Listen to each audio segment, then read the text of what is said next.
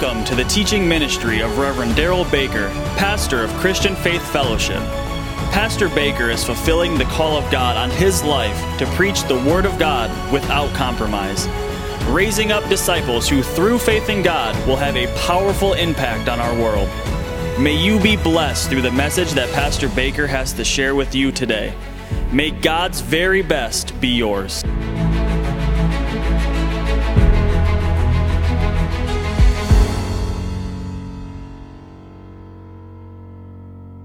Psalm 32. Go to Psalm 32. I want to take a moment to just remind you about what we're talking about in this series, about very clearly, according to John 10:27, His sheep, the Lord's sheep, those who are submitted to Him, those who are under His guidance, under His leadership, hear His voice. He knows them. They follow Him. If we follow Him, as we've talked about all through this series, how many know things are going to go really good for us? And all we have to do is simply learn how God leads us. Learn how God directs us. Learn how God takes us through this life that we live. And understand that we can truly know and follow that leading. And in doing so, we can wind up in all that God has already pre-planned for us to live in. I'm going to go back to some verses today that oftentimes, even though we are looking at similar verses to what we've already seen, I still need to reiterate because we still see this in this teaching with people actually misunderstanding things about how God leads. How does God lead us? God leads us, but how? How does He do so? Well, we get some more insight here in the book of Psalms, the 32nd chapter, the 8th and 9th verses. Psalm 32, verse 8. I will instruct you, God says, and I will teach you in the way you should go. How many think it's great God will do this for you? I will instruct you. Say, He will instruct me.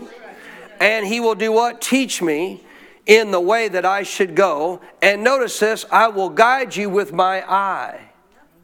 I will guide you with my eye. How is God going to instruct us and teach us? By guiding us.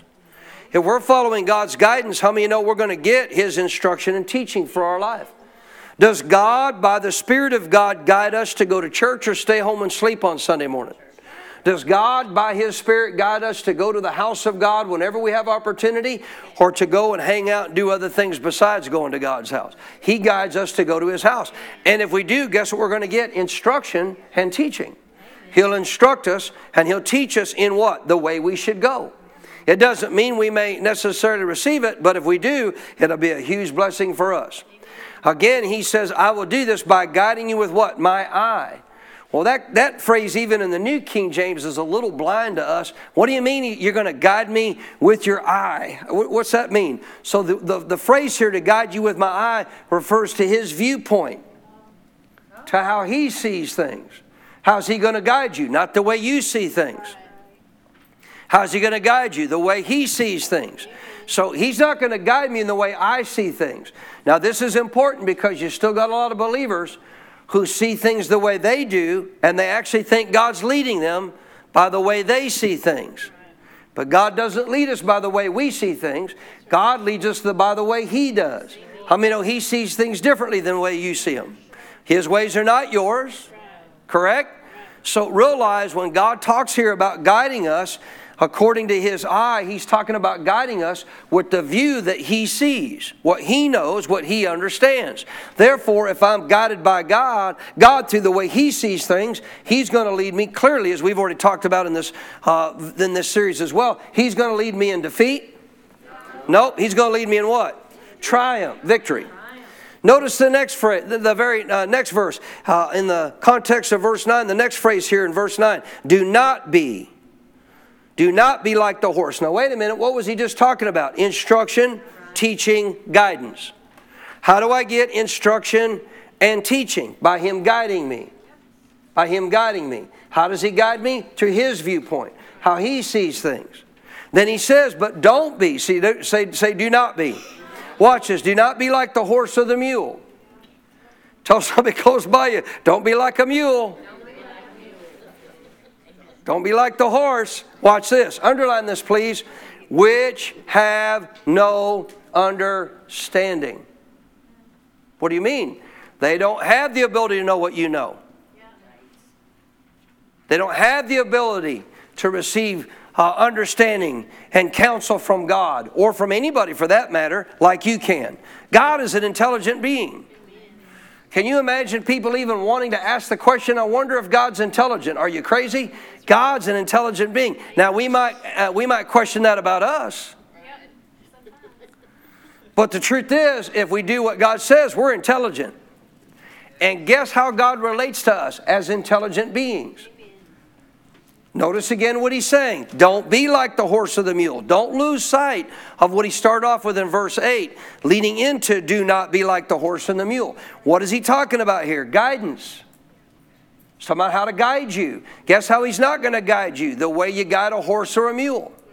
He's not going to do that. He's telling you don't be like that. So don't be like the horse or the mule, because they don't have understanding, notice, which must be harnessed with bit and bridle. Else they will not come near you. Now I know there's some people today, truly, who have developed in an understanding, even in the context of training horses, where they can actually, I have a friend of mine from rodeo days, Ty Murray, he can train horses, he don't use a bridle. He don't use a bit. But you know what you still can't do? You know what he can't do with any of his horses? Let me tell you what he can't do. As good as his horses may be trained, as well as his horses may know him, you know what he can't do? He can't speak to them like an intelligent being. He can't communicate with them like an intelligent being. You can't go to your horse. If anybody thinks your horse is really smart, I challenge you today. Go home, look your horse in the eye, and say, here's what I need you to do. Go down to the grocery store. Pick up milk, pick up eggs, pick up meat. Also get some cheese as well and some bread for the week. And don't forget on your way home to stop by the feed store, because you need more hay. Bring it all to the house and put it in the refrigerator. Put your hay out back and then go stand in your stall. That horse going to do that? No. Why? Why will he not do that? I'm going to tell you why. Because he ain't like you. He don't have the ability to understand what you understand. As smart as a horse may get, as well as you may train them to a degree, what's he telling you? He just told you don't be like the mule. Don't be like the horse. So even my friend Ty Murray, to train a horse, guess what he does not do? I know some people kind of think that you can do this, but guess what he does not do? He doesn't relate to that horse's inner being. No, he relates to the way that horse thinks. By outer circumstances. If you watch a horse trainer, guess what they're training him with? Physical things on the outside. Yes.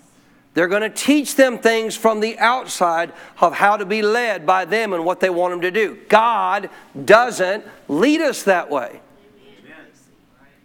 Don't be like the horse and the mule. Don't expect me to actually have to put a bridle on you or use some external thing to cause you to go the direction I want you to go. Because guess what? You are a being with understanding. They are not. I'm not going to relate to you, although I think sometimes he might help us. I'm not going to relate to you like a horse or a mule would in the context of how you would train them. I'm going to relate to you like an intelligent being. Come on, ladies and gentlemen. Go through the whole of the Bible. From the beginning of Adam in the garden all the way through to the book of Revelation. Look time and again when God relates to people over and over and over again. Guess what he did? He related to them with intelligence. They received it as intelligent, being able to understand what God wanted to say. Much of what we see in the Bible, even relating to directions God gave people, was black and white, very clear. It wasn't vague. It wasn't gray. Moses built an ark. That's not gray. That's not vague. I wonder what that... No, go build an ark. I'm going to even give you the plans. I'm going to show you how to build it. Abraham, leave your family. Come out here to where? To the wilderness. Don't just start walking. I'm going to show you where to go. Now, if God could lead people like that in the Old Testament, and we think God can't lead us in the New, but he doesn't lead us, listen to me, in any way by external circumstances. He does not. And the problem is most of us still think that he does. Most of us still think based on our past, God has led me before I know by opening a door or closing a door. I'm going to answer a question for you. God didn't lead you that way, because if he did, he's violating the New Testament of how he said he leads you.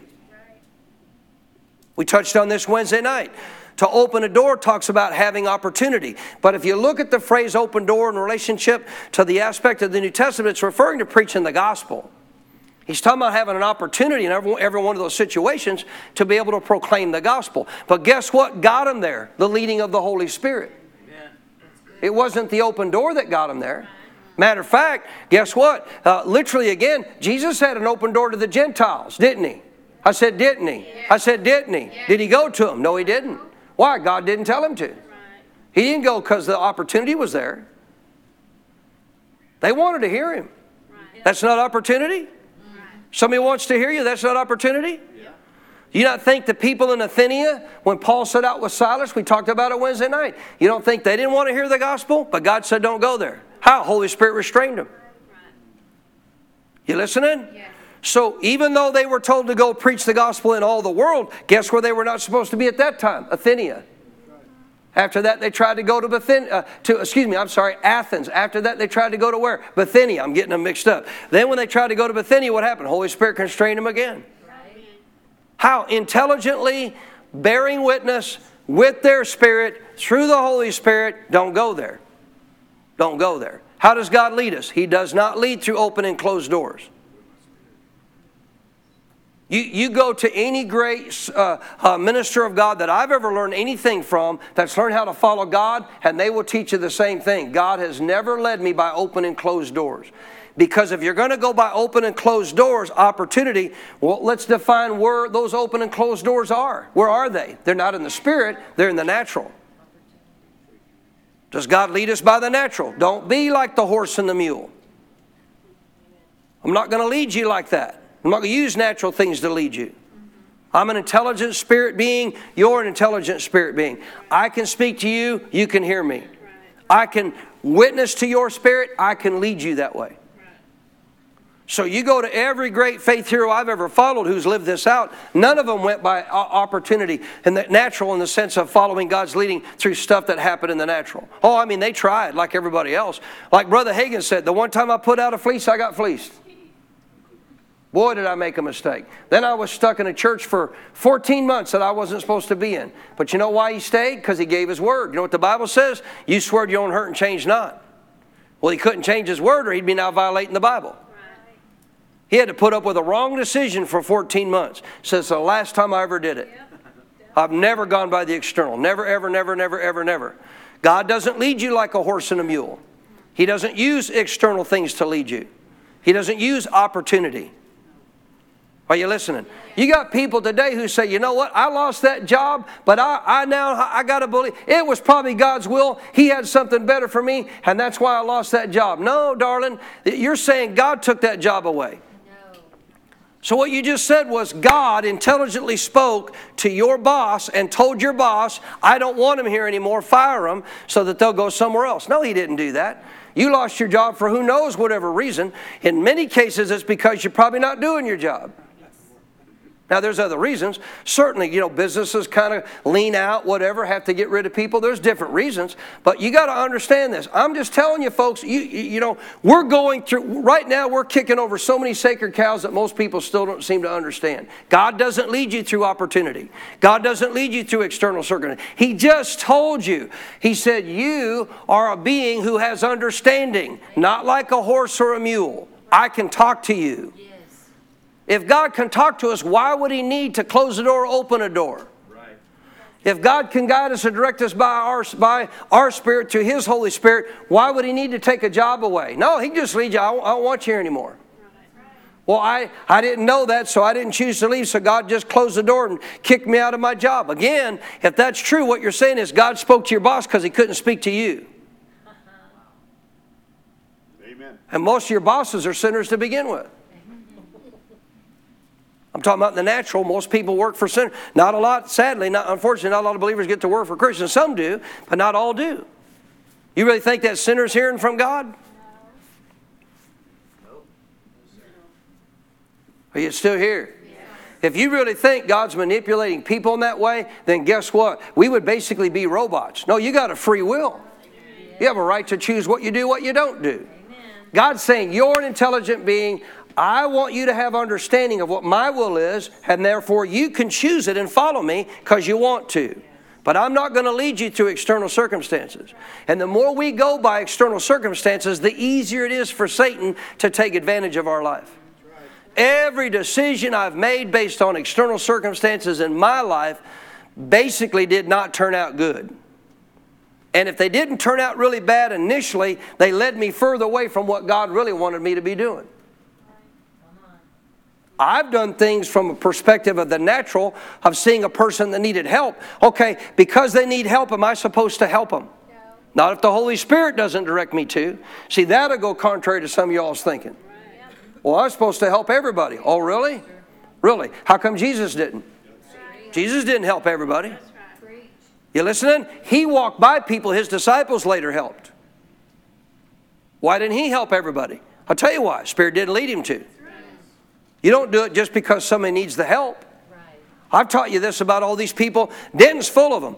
I'm not faulting anybody that's there that doesn't want to be, but you know, all these people that stand on the street corner and ask for money. I've heard ministers say, Jesus said you're supposed to give to everybody that asks. Now, that'd be the same thing like love everybody no matter how they treat you. Well, no, the Bible says you love with discernment, and the Bible also says you give with discernment. You got to put that in the context of the whole of the Bible. Because if I'm supposed to give to everybody that asks me, well, Satan would be sending everybody he could to you that he's got under his control to take all your money, to take it away from the kingdom. He don't want it going to the kingdom. Are you kidding? I know a guy in my church years ago used to give to everybody that asked him. You know what he didn't do? Couldn't even pay his bills. Well, I just thought if I gave, God would give to me. No, you give as God directs. You give as God leads you. Am I going to get any good amens out of this congregation today? You can't be, you can, but God's not leading you through external circumstances. I'm not going to lead you like the mule or like the horse. Right? The mule primarily, you had to put him in a yoke of oxen. The horse, you had a bridle on him with a bit in it to take him where you wanted to go. God is not going to lead us that way. Say, God doesn't want me to be like a horse or a mule. Read it again. I'm reading the verse to you. I will instruct you and teach you in the way you should go. I will do that, and I will do so how? By guiding you through my viewpoint. How is God going to instruct us and teach us? Through His viewpoint. So now I've got to learn, how does He do that? How does He guide me? Well, He clearly says in verse 9, I don't do it like you would deal with a horse or a mule, because they have no what? What do they have? What do they have? Verse 9, what do they have? They have no understanding. You do. You're supposed to. They have no understanding. So therefore they must be what? Harnessed with a bit and bridle. Else they will not come near you. Go to Ephesians 5. Say God. Come on, say God does not want me to be like a horse or a mule. No, you have intelligence. You have intelligence. God does want to instruct you. God does want to teach you. But guess what? To do that, you got to have a desire for understanding. You have to have a desire for God's understanding. I'm going to guide you. I'm going to lead you through my eye, through my viewpoint. So what you've got to learn to do is you've got to learn to hear from me, so that as I'm guiding you, you will recognize this ain't the way I see it, Lord. So now you got a choice. If you know God's guiding you, you say, but you know what? I know your way's better. I'm going your way. I'm going your way. See, if you don't allow God to guide you, guess what you're going to... This is so important to understand. If you don't learn to follow God's leading the way God said He leads you, guess what you'll always do? You'll put your own little spin and interpretation upon external circumstances as to how you're living out your life, to whether that's God or not. And God doesn't lead you that way. Doesn't lead you that way. You're not going according to His viewpoint. Any good amens about that? Amen. So watch this in Ephesians 5. So He told us there that we're not to be like the horse and the mule. Tell me again why? Because they have what? No understanding. But you and I can. And we're supposed to. Ephesians 5. You still with me? Yes, verse 8. For you were once darkness, but now you're light in the Lord. Say, I'm light. Watch this. You're light in what? The Lord. Do what then? Walk as children of the light. Don't walk in the darkness anymore. So you're going to see this as it's about to come up in the context. In this context, let me give you a heads up. In this context, walking in darkness means to not walk in the understanding of the Lord. Walking in light means to walk in the understanding of the Lord. Now wait a minute. You could have understanding and still not walk in it. You could have understanding. You could know what God's way is and then choose not to walk in it. Read that verse again. You were once darkness, but now you're what? What are you? So because you're light in the Lord, you're born again, you have the ability to know what God knows. Amen. You have the ability to actually know and receive from God guidance and direction, which is obviously referenced here as a form of light, a way of light. That's why he then says, do what? Walk as children of light. Walk in the way God has for you. Walk in his way of understanding. Verse 9, for the fruit of the Spirit is in all goodness, righteousness, and truth. In other words, the fruit that is the result of this new spirit man within us as we are being led by God brings about what? God's goodness. It brings about what? Doing what's right, righteousness, and it brings about what? Truth. And truth does what? Separates you from error. Yes. Guess what the devil's going to lead you into? Error. How's he going to do that? How's he going to lead you into error? He's going to lead you like the horse and the mule. He's going to use external things. God doesn't lead you that way. So you got to keep saying it, because I'm telling you, this is such a sacred cow in so many people's lives, they don't even realize that they're doing it. They don't even realize that they believe it. They don't even realize that they actually believe God leads them through opportunity and circumstance. But that is not what the New Testament says. There's no verse in all the New Testament of the New Covenant that tells us God's going to lead us through opportunity or circumstance. We just read in the book of Psalms 32, we're not to go that way. We're to have understanding.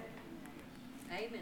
Verse 10, notice this. He said, finding out, you and I, walking in the light of the Lord, what are we supposed to be doing? Finding out what's acceptable to the Lord. What are you and I supposed to be doing? We need to find out what's acceptable to Him.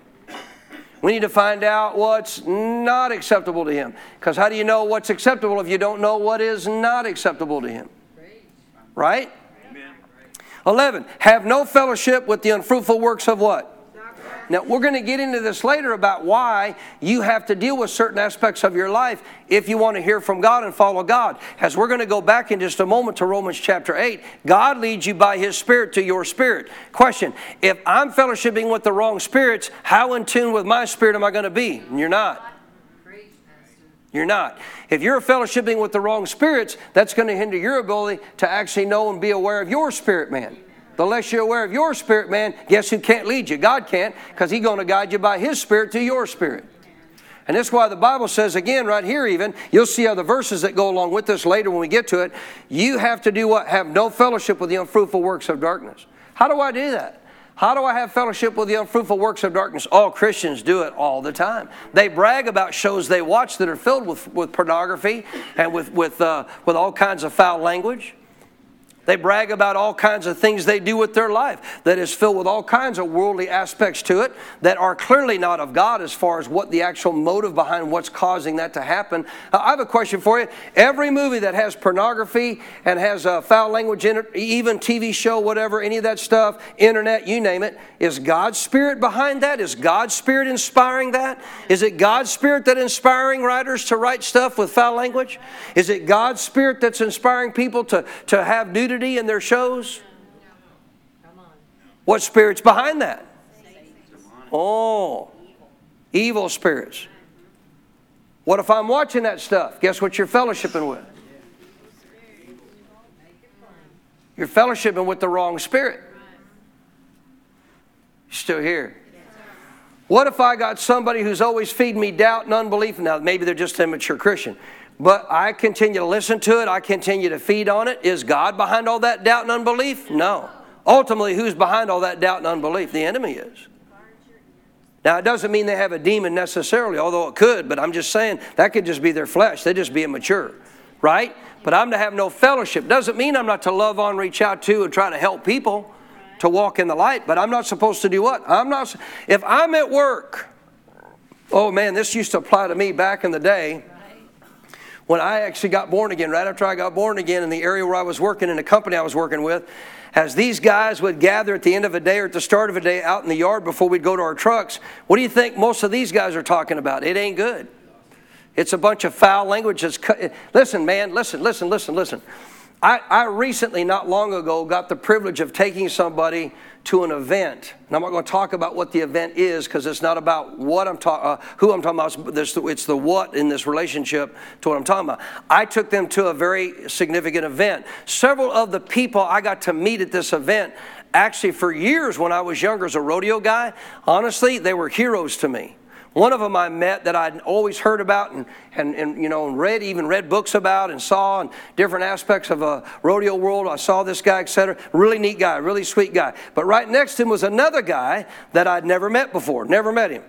I heard a lot about him, knew him, very famous in the rodeo world today, and I'd never met him. And I'm going to tell you what, every other word almost coming out of that guy's mouth was foul language. Now, like it or not, guess what I'm not going to do? That guy ain't going to be my friend. I'm not going to hang out with him.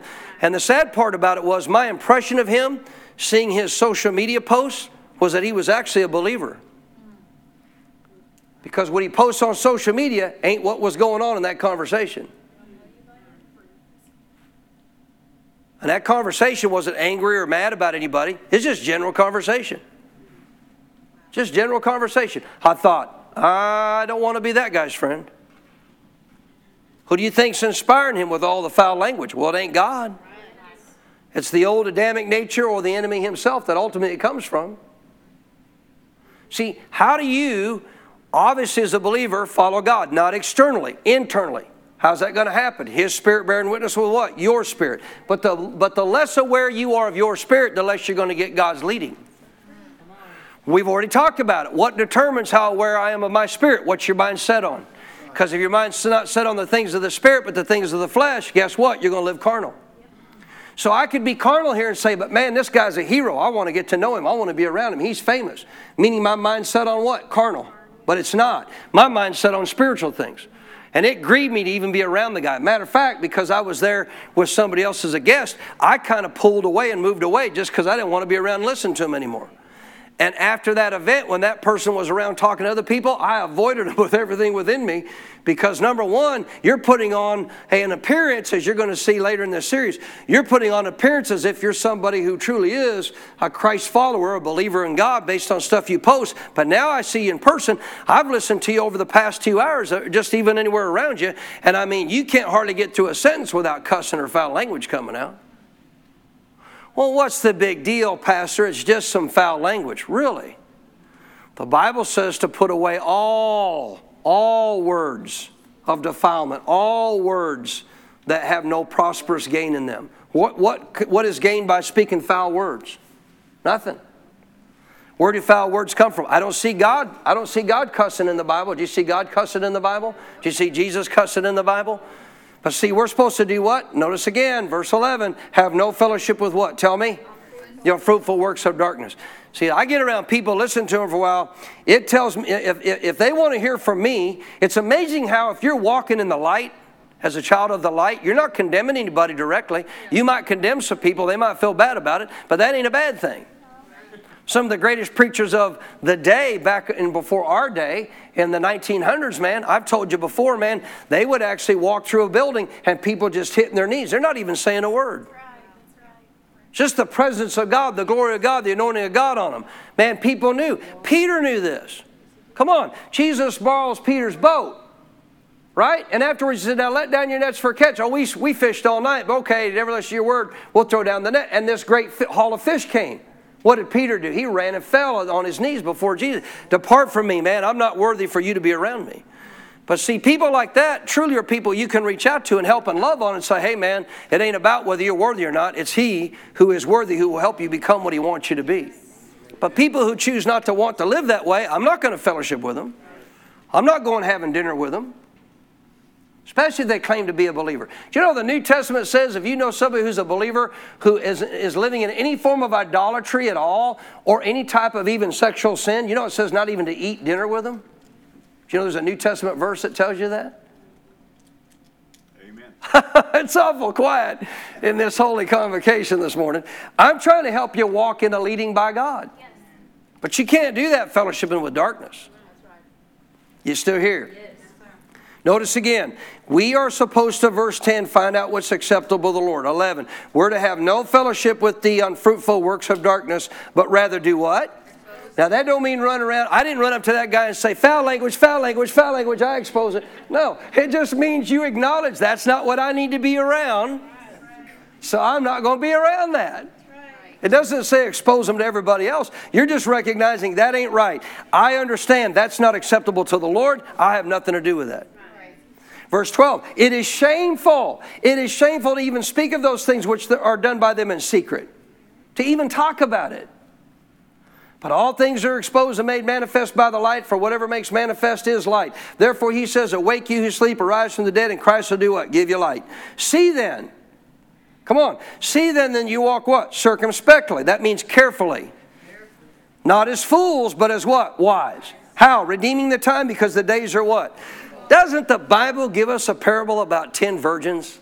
Aren't 5 wise and 5 foolish? Well, every time I see this in the New Testament, I'm reminded, here's a decision as to whether or not I'm a wise virgin or a foolish. See that you walk carefully, not as fools. What do fools do? They hang out with anybody they want. They listen to anything they want. They do anything they want. That ain't wise. I'm going to tell you what, if that puts you out of the category of the wise virgin when Jesus comes back, I'm not saying it does. I'm just saying if it does. Guess what you ain't doing? You ain't leaving here when he comes and takes away his church. If you're a foolish virgin, you're not. Thus said Jesus. Redeem your time, meaning what? You got to take advantage of every day you have, of every moment you have of every day, if you want to walk in the light. Anybody want to walk in the light? If I'm walking in the light, what am I doing? God's leading me. God's guiding me in the plan that he has for my life. That takes me away from darkness. I'm glad about that. Notice this, again, verse 17. Watch this carefully. This is the key verse I read all that to get to this. Remember what he said there in Psalm 32, 8 and 9? Remember what he said? I am going to instruct you and teach you if you'll let me guide you through my viewpoint. But to do that, you can't be like the horse or the mule that don't have understanding. So what must I do? Read this verse, 17. Therefore do not be unwise, but understand what the will of the Lord is. Say, I can. Now, why would he say understand what the will of the Lord is if you couldn't know it? Right. Why would he say that? Why would he tell me and you, we need to understand what the will of the Lord is if we could not understand what the will of the Lord is? Well, the way a lot of Christians talk today, even still today, I'll guarantee you, sadly, a lot of places you go will never get taught what you're being taught right now. And the truth is, so many Christians honestly believe, well, you know, here's the phrases. We've already covered them. Everything happens for a reason. As if God is just sovereignly directing everything that goes on within the universe. Not true. I said that's not true. Because if that was true, then that means every work of evil God's orchestrating. He's not.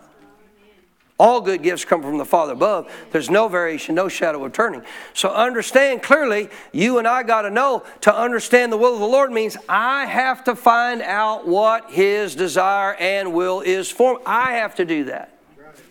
But he's going to reveal it the way he said, not the way I think. He's going to guide me in understanding of his will the way he told me he would do that, not the way I think. But when people start saying stuff like, well, you know, everything happens for a reason. Whatever's going to happen is going to happen. These people have no understanding of what the will of the Lord is. None at all, because God doesn't lead us that way. Come on, horse and mule. Amen. Get the bridle out and say, I can understand the will of God. God doesn't need to use external circumstances in life to guide me. That's not how he's going to guide me. It's not what he's going to do to guide me. So verse 17, I'm not to be unwise. Say, don't be unwise. So here's another foolish virgin, wise virgin verse. Don't be unwise, but do what? Understand what if I don't? What if I don't? Then I'm not wise. And if I'm not wise, what am I not going to do? I'm not going to walk out what God has. So how do I get wise, church? How do I get wise according to that verse? Understand what the will of the Lord is. So that begs the next question. If I can understand what the will of God is, how do I come to know it? How do I do that? So there's 2 ways. We keep talking about them. There's only 2. There's only 2. The Word and the witness. How do I know the will of God? The Word of God and the inward witness. Because there are things, again, about your life, decisions you're going to make, I think of David sitting here who stepped out into ministry. There's no verse that says, David, this is time for you to... Did you find one in there? I don't think you did. David, it's time for you to step out in the ministry, go out and do the call of God on your life. There's no verse for that. You listening? Yes. But he had the witness of what he was to do, and he lined it up with the Word because he had leadership that acknowledged that call on his life. Because when it comes to ministry, you need some leadership. Amen. See, all these, it's amazing to me how it's so clear in the Bible, so very clear in the Bible, that God set it up in ministry, talking about ministers, fivefold ministers. God set it up in the Bible for ministers to have leadership over their life, to help them, to correct them, to instruct them, to teach them, to guide them, to keep them in the context of what they're to do, not meaning they can't hear for God themselves, but that leadership is a strength to their life to help them in any aspect of what they might do to get out of line or to know how to do things. I'm so grateful for Dr. Barclay 20 plus years in my life because there's a lot of things I didn't know how to do as a pastor that without him I wouldn't have known. You know why? It ain't black and white in the Bible how to deal with every circumstance. I got to back it up with the Word. It's got to be in line with the Word. But there's no verse that tells me because this elder flaked out and this is how he flaked out on you, this is what you got to do about that. There's certain things that talk about dealing with elders, but I'm thankful I had a pastor to call up and say, okay, pastor, here's what I'm dealing with. I want to make sure I do this biblically. Can you help me to make sure I'm going the right track here? And it doesn't mean I can't hear from God. I'm certainly already talking to God about that. But it's nice to have some leadership to confirm in your heart you're on the right track. Because when it comes to ministry, we're talking about a whole different level. That doesn't mean that makes anybody higher level than you. It's not what I'm talking about. Whole bigger responsibility. Whole lot more comes with it. We're beyond just your personal life and how you live and what you do, which is critical and vital. Now we have the responsibility of many other people's lives. So understand this. We've got to understand, first of all, I can know the will of God. Say it. I can know the will of God. You can know the will of God about your finances, about your family, about your kids, about your wife, about your husband. You can know the will of God about your job, about your business. You can know the will of God about where you're to go, what you're to do, what you're not to do. You can know all that. You can know all that. And we're to understand it, but not like the horse and not like the mule. He's not going to reveal His will through external circumstances. He's going to do it internally. As many times as we've said this, it's amazing if we don't start looking at our lives how easily we're still allowing certain little check marks of what we're going by, whether it's God or not, based on things going on, based on things happening or not happening.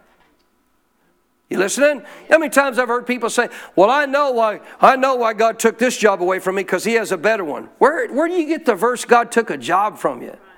If God had a better job for you, let me help you. He's not going to do it by doing something in the natural. Because then He would be violating His word of how He's leading you. People will argue with you about this. No, I happen to know God took that job away. So what you're saying is God is leading you in the natural. You're saying God's using a natural circumstance to take that job away to get you into a better job. He doesn't lead you according to the Bible that way.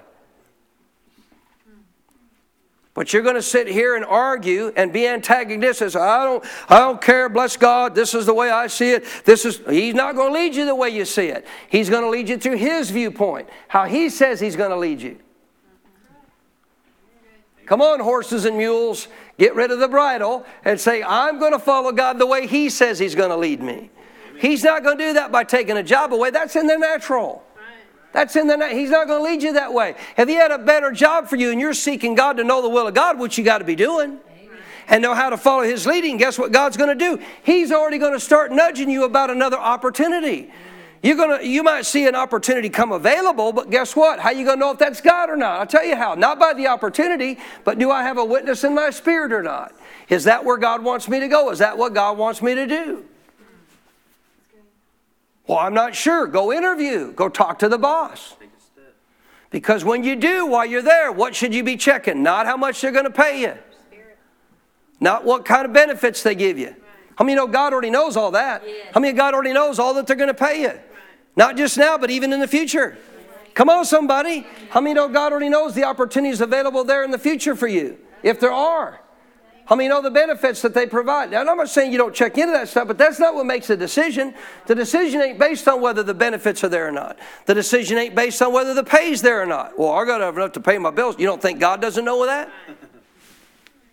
Somebody help me preach today. God doesn't know how much you need to pay your bills. So He's going to lead you in a path that's going to cause you to not have a job to pay your bills? No. What am I looking for? In every decision of life, what am I looking for? The inward witness. Remember, Book of Acts, does it seem good to me? Or does it not? Not feel. What's the seamer on the inside saying? You listening? Am I truly getting an inward witness of God that this is where I need to be? Sometimes you may have to go interview. While you're sitting there interviewing, even though you should probably be paying attention and you should to what they're saying, you need to be going beyond just what they're saying and be listening to your heart and saying, what am I sensing here right now? Do I have an absolute peace? Do I get more and more peace as this person talks? Do I get more and more peace as I go forward with looking at this company? Or am I starting to get an agitation and a little bit of a timidity in my spirit? Because if you are, guess what you need to do? Thank you. I appreciate it. This isn't the job for me, and walk away. You don't need to tell them, God told me. I kind of understand that. God told me I'm not to work here. What, like there's something wrong with us? No, may not be nothing wrong with them. Just may not be where God wants you. Come on, somebody. God wants to lead you in a way to prosper. God wants to lead you in a way to victory. Most people take jobs, do things in the natural all the time without ever checking their spirit to say, is this God or not? That's what we're supposed to realize in the way God leads us. I can know His will, so I can know His will. Go to Romans 8. But how are we going to know it? The way He said. No other way. I said no other way. I said no other way. How are we going to know it? The way God said. We're going to know the direction God has for us by going through the Scriptures and learning according to the Bible as to how God leads us under this new covenant. Period. Could God send an angel? He could, but not likely going to do that. Because again, the truth is, even Satan has angels who look like messengers of light. And therefore, that's why God will rarely do that, because you could be easily deceived by demons then. Come on. Most people wouldn't even have enough discernment to know, is it an angel from God? If it was just an angelic-looking host of a shining countenance, you know what they'd say? Must be God. Must be God. You could entertain angels unaware. You could have a human, what you think is a human standing in front of you. It could just be a demon. Could be an angel of God. You don't know. But I'm just helping you understand, folks, you got to learn to follow God's leading the way He leads you, and it's not through external circumstances. Are you listening? I didn't say, because yes, in the New Testament, God did send angels. He did. But you know what? I believe He sent angels to people that knew the difference to the fact that they would not give way to a demonic spirit. And then that was confirmed in what they did based on how they walked that out to begin with. Romans chapter 8, back to where we've been. Romans chapter 8. You still with me? Yes, sir. So again, verse 14. As many as are led by what? Spirit. As many as are led by what? Spirit. This is it. This is how God leads us. How does He lead us? By the Spirit of God. These are what? Sons of God. Now, how does God lead us? Hold your place here. Turn to John 6. How does God lead us by the Word if He's going to lead us by the Spirit? So glad you asked that question. You are the smartest group of people. That's why I love coming and preaching to my church family. Because you people are so smart and you ask all the right questions. So how does God lead us? The Word and the witness. Well, this just said He's going to lead us by the Spirit. Exactly. Exactly right. I want you to go to John 6 for just a second. Go to 6:63. John 6:63. If you're there, say amen. Amen. It is the Spirit who gives life. Who is it? The same Spirit He just talked about over here in verse 14. All who are led by the Spirit of God. Same Spirit. Say same Spirit. It is this Spirit who gives life. The flesh does what? So if I'm following the leading of external things, guess what? That's ultimately not going to profit me. That's ultimately not going to turn out good. Because the flesh profits nothing. The words that I speak, Jesus said, the what? The Word. Tell me out loud. Would that include what you're holding in your hand? Yeah, the words that I speak to you, what are they? Tell me. They are spirit and they are what? The Greek reference to this, they are spirit and filled with life. They're spirit and they're filled with life. So if I am, according to Romans 8:14, to be led by the Spirit of God, where do I begin? The Word of God. Because the Word of God is what? Spirit. If I'm led by the Word, what am I doing? I'm fulfilling Romans 8:14. Go back to Romans 8:14. As many as are led by the Spirit of God, they're sons of God. So what's the first key thing I do to be led by God? I walk in the light of the Word. His Word is spirit, and it leads me to what? Zoe life. Remember what he said here earlier in Romans 8? If you're spiritually minded, life and peace. Zoe, life and peace. If you're carnally minded, death, separation from that. How does God lead me? Come on, I want to keep reaffirming. How does God lead me? The Word and the inward. No other way. No other way. Even Brother Hagin had a visitation from Jesus in the latter part of his life. How about the prophet in the New Testament? Because he was one. And he said, I'm going to teach you about the difference between the Old Testament prophet and the New. Because the Old Testament prophet and the New Testament are not the same. They're not the same. Under the Old Testament, I had to lead my people by that seer. They were ones that I gave my spirit to. Why did he only give his spirit to certain ones? Can you imagine God giving his powerful spirit to all those rebellious children of Israel who wanted nothing to do with God? There's no way, man. So he only gave that spirit to ones he could trust. And therefore, under the Old Testament, because they were the only ones that could have the Spirit of God to help them, they could see things that you couldn't know. Under the New Testament, we all now have what? The Holy Spirit living in us. Say, thank you, Jesus. So guess what God expects you under the New? See, you got to understand this too. To whom much is given, we've been given much compared to those of the Old Testament. You listening? We've been given far more than what they had in the Old Testament. Those people could not be born again. They could not have a brand new spirit. They could not have the Holy Spirit living in them. Any good amens on that? So to whom much is given, much is what? Required. So we're required even more as a New Testament child of God to understand how God leads us and how God does this according to the Bible, not according to our ways or what we think. So again, the Spirit, verse 14, the Spirit of God is the one who leads us. And as many as are led by the Spirit of God, these are also now what? Sons of God. Now, you know the phrase isn't male or female. The phrase here actually, and it's not even the word for child of God. It's not that word. That's a different word. If you look up in the New Testament where it talks about being a child of God, it's not this same word. This word means I'm dependent on Him. Can I give you a better way to say it? He's guiding me. Because I'm dependent on Him to guide me. All who are being led by the Spirit, guess what they're doing? They're depending upon the guidance of the Father. As many as are led by the Spirit of God, these are what? These are those who are dependent upon the guidance of the Father. That's the same phrase for the sons of God. 15, because you did not receive the spirit of bondage again to fear, but you've received now the spirit of adoption by whom we cry out, Daddy, Abba, Father. 16, the Spirit does what again? Bears witness with our spirit, even that we are what? Children of God, and therefore if children we are heirs of God and joint heirs with Christ, if indeed we do what?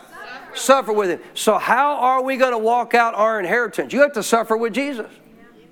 Well, how do I suffer with Jesus? Well, if you look at Jesus' own words, you look at His own words of what He referred to His suffering. He spoke about it at the Passover meal. Last meal with His disciples. He said, I'm about to go to my suffering. Guess what He was about to do? Anybody think you might suffer a little bit by being beaten with a cat of nine tails to the point of death? You think that might be a little bit of suffering? Crown of thorns put on your head? Spikes run through your hands and feet? What's He saying? The same way that I hung on that cross to die for your sin and to show that your flesh has to be crucified, you too have to suffer by crucifying your flesh. Amen. How do you crucify your flesh? You don't go by your understanding. You go by God's. Your flesh has its way. Come on. God has His way.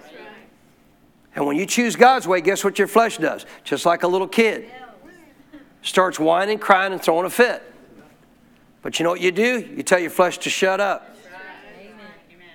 You tell your flesh, you're suffering, buddy. You're not my ruler anymore. You just shut up. I'm going God's way. Can I get a better amen? So this is telling me and you that if we are going to be led by God, how are we going to be led by God? His Spirit. How are we led by the Spirit? The Word and the inward witness. Because even for me, in relationship to decisions I've made, how about that building? How did I know what building we were to build? How did I know where the property was? How am I going to know that? Just in the natural? Well, you could do that. You could do that. You could just look in the natural, try to find something, try to make it work. But what if you don't have a witness about it? See, my way Let me explain something to you about the property in that new building, the property down the road. It's just a little over 4 acres. That wasn't my way. That wasn't at all my way. I wanted a minimum of 20. Have extra room, have other places to do. I want a minimum of 20. But I'm going to tell you right now, my way ain't God's way. God's way ain't my way. When I saw that land, I almost discounted it. But I thought, no, I need to actually check inside and ask God, is this right or not? I went and actually drove on that property before we ever bought it. I walked around. I sat there and prayed about it. I spent time in prayer talking to God about it and saying, okay, Lord, is this you or not? And guess what? The more I thought about it, the more I took time to think on whether or not we should buy that property, the stronger the peace became. I told Kathy the same thing. Told her to pray. She did. I trusted her as well. You tell me if you have a check about this, you let me know. But I'm going to tell you what, God knows exactly what He's doing.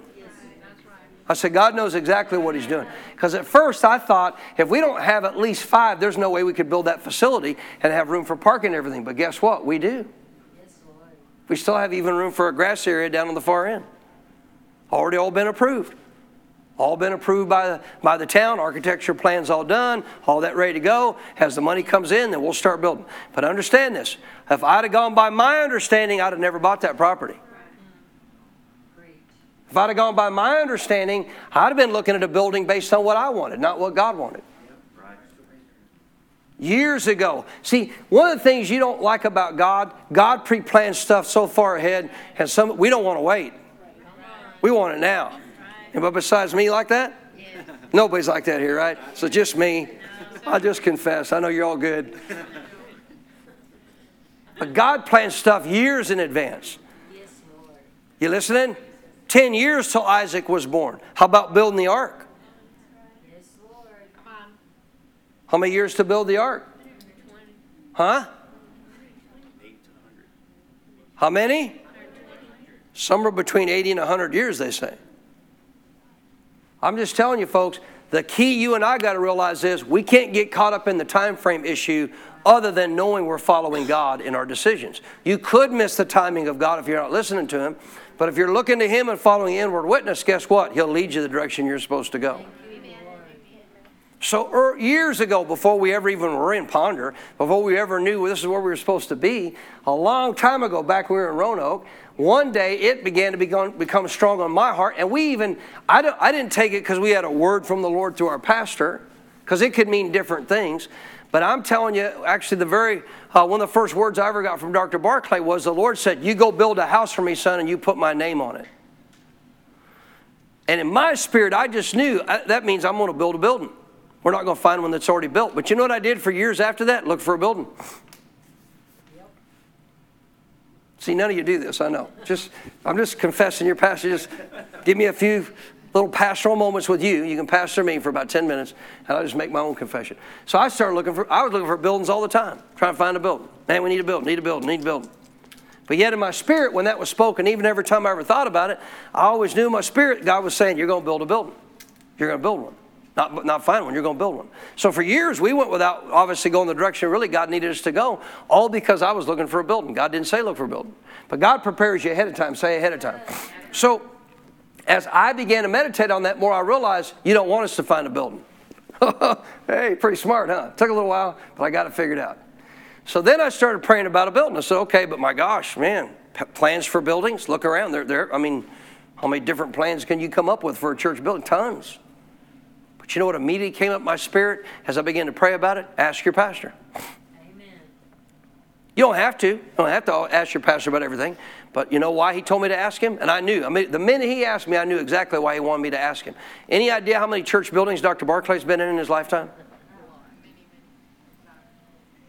So the next chance I got to be with my pastor, this is exactly how the Holy Spirit had me worded. Pastor, if you tore down every building you've ever built and you started all over again with the idea of knowing all these churches you've been in, is there one building that stands out to you that you would pattern your building? He didn't hesitate. He said, oh yeah, Jim Hall's church in Minnesota.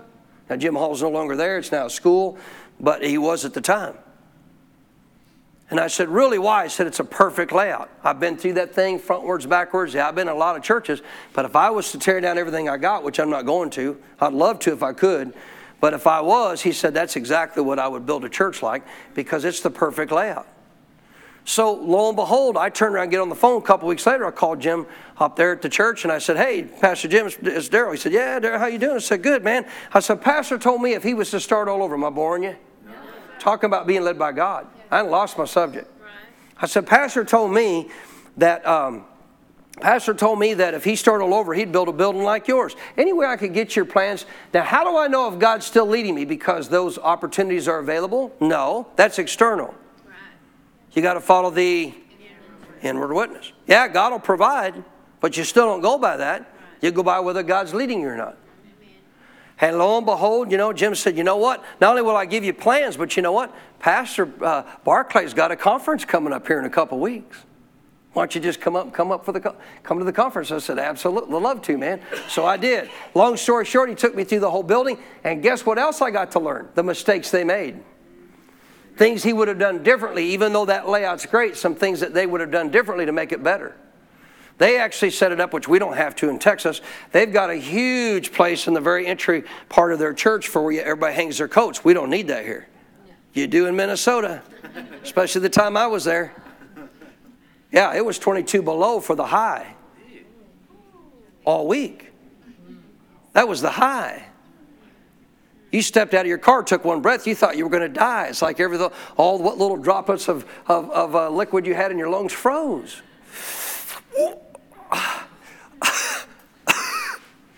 Now I know why they cough so much up here. They can't breathe. Long story short, he gives me all their plans. We got all their plans, laid it all out. How many know God had a plan? We still didn't have property. I had plans way before I ever had property. But that building set so perfectly on that property. The layout is so ideal. God already knew that. Now, why does God only want us on 4 acres? Any idea what's coming in all around that? The city of Ponder, the town of Ponder, owns the 120-something plus acres around it. Well, guess what they're going to do? They're going to build ball fields and all. Man, they're going to bring everybody right to our church. Amen.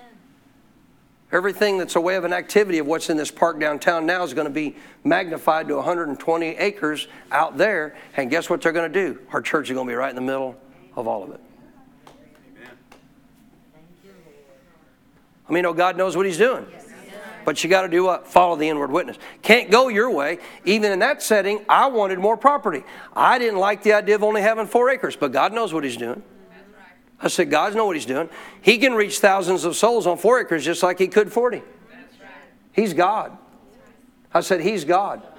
The one thing I was not wanting to compromise in, and I had a witness in my spirit about it, is I wasn't going to compromise in building a little building. I've had so many people try to get me to change these plans. You listening? I had one of the key people in our church one time come to me and say, now, Pastor, look, I understand you want to build this, but come on, man. Realistically, we're not going to build this. I said, you're right. You're exactly right. I never asked you to build it. God's going to build it. God wants it. Yeah, He'll use people, but He may use more than just you. And He already is. I said, He already is. I said, God, if I'm obeying God and do what God told me to do, God will build it.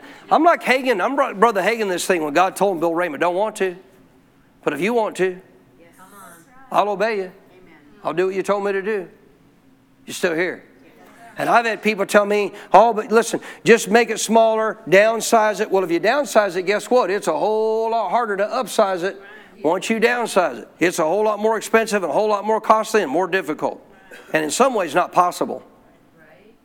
Based on building codes. You listening? Well, let's start with a smaller building. How are you going to do that and wind up with that one? I've heard this from so many context, quote unquote, people, even outside my church, but even a few in my church. Why are we building a church to seat 700? Well, God told me to. That's why. Well, look around, Pastor. We didn't even have that many people. Well, ladies and gentlemen, come on. Are you serious? I mean, if we got a handful of new families in this church and everybody else was here, that's not gone this weekend, where are we going to put them?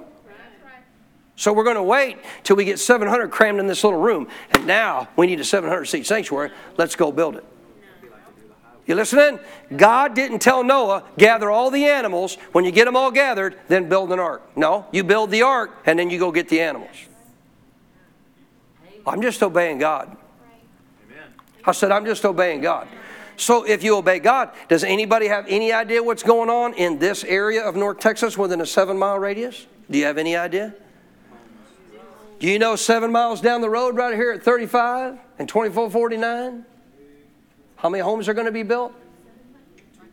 25,000 plus. That's Denton proper. I've confirmed it with builders. I've confirmed it with the people in this area. I mean, I've started seeing some of the infrastructure going, and then nothing going on. I talked to an actual gal that does financing for. I said, "Is this still going on?" "Oh yeah, oh yeah." I said, "Is it happening?" "You better believe it's happening." I said, "How come nothing's going on?" She, "You don't understand. 25,000 homes, infrastructure. They're going through all kinds of permitting with the state. I see the paperwork all the time. They're having to deal with all this stuff with the state. It's a lot of red tape, man, before you start building homes. They got to build sewer plants. They got to build water towers. They can't rely on what Ponder has." You listening? Fire station. I got to build all this infrastructure. She said, that many homes, they're not going to release it to start building until they get all this infrastructure figured out, which they're working on. You listening? There are 200 plus new homes coming in right up the street here. They already started. They're building the water tower now. If you don't know what that funky looking thing is laying on the ground out there, that's a water tower. They got to have their own water. They already filled it. They finished their sewer plant. It's on the other side over on 380. They got it built already. You still here? Yeah. I mean, there's homes coming in everywhere around us. They just built 120 right next to us.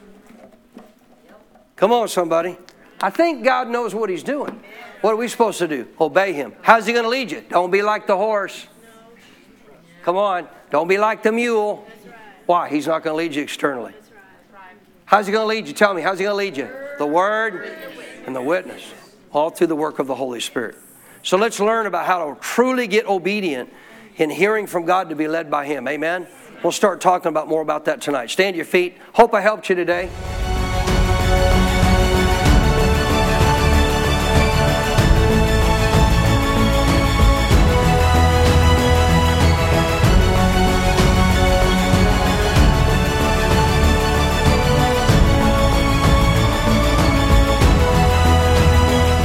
We pray that you were blessed by the message Pastor Baker shared with you today. For more spiritual resources that can help you in your walk with God, or to invite Pastor Baker as a guest speaker, just go to our website at cffchurch.com. You will find additional teachings by video, audio, and printed resources that will be a blessing to you. May God's very best be yours.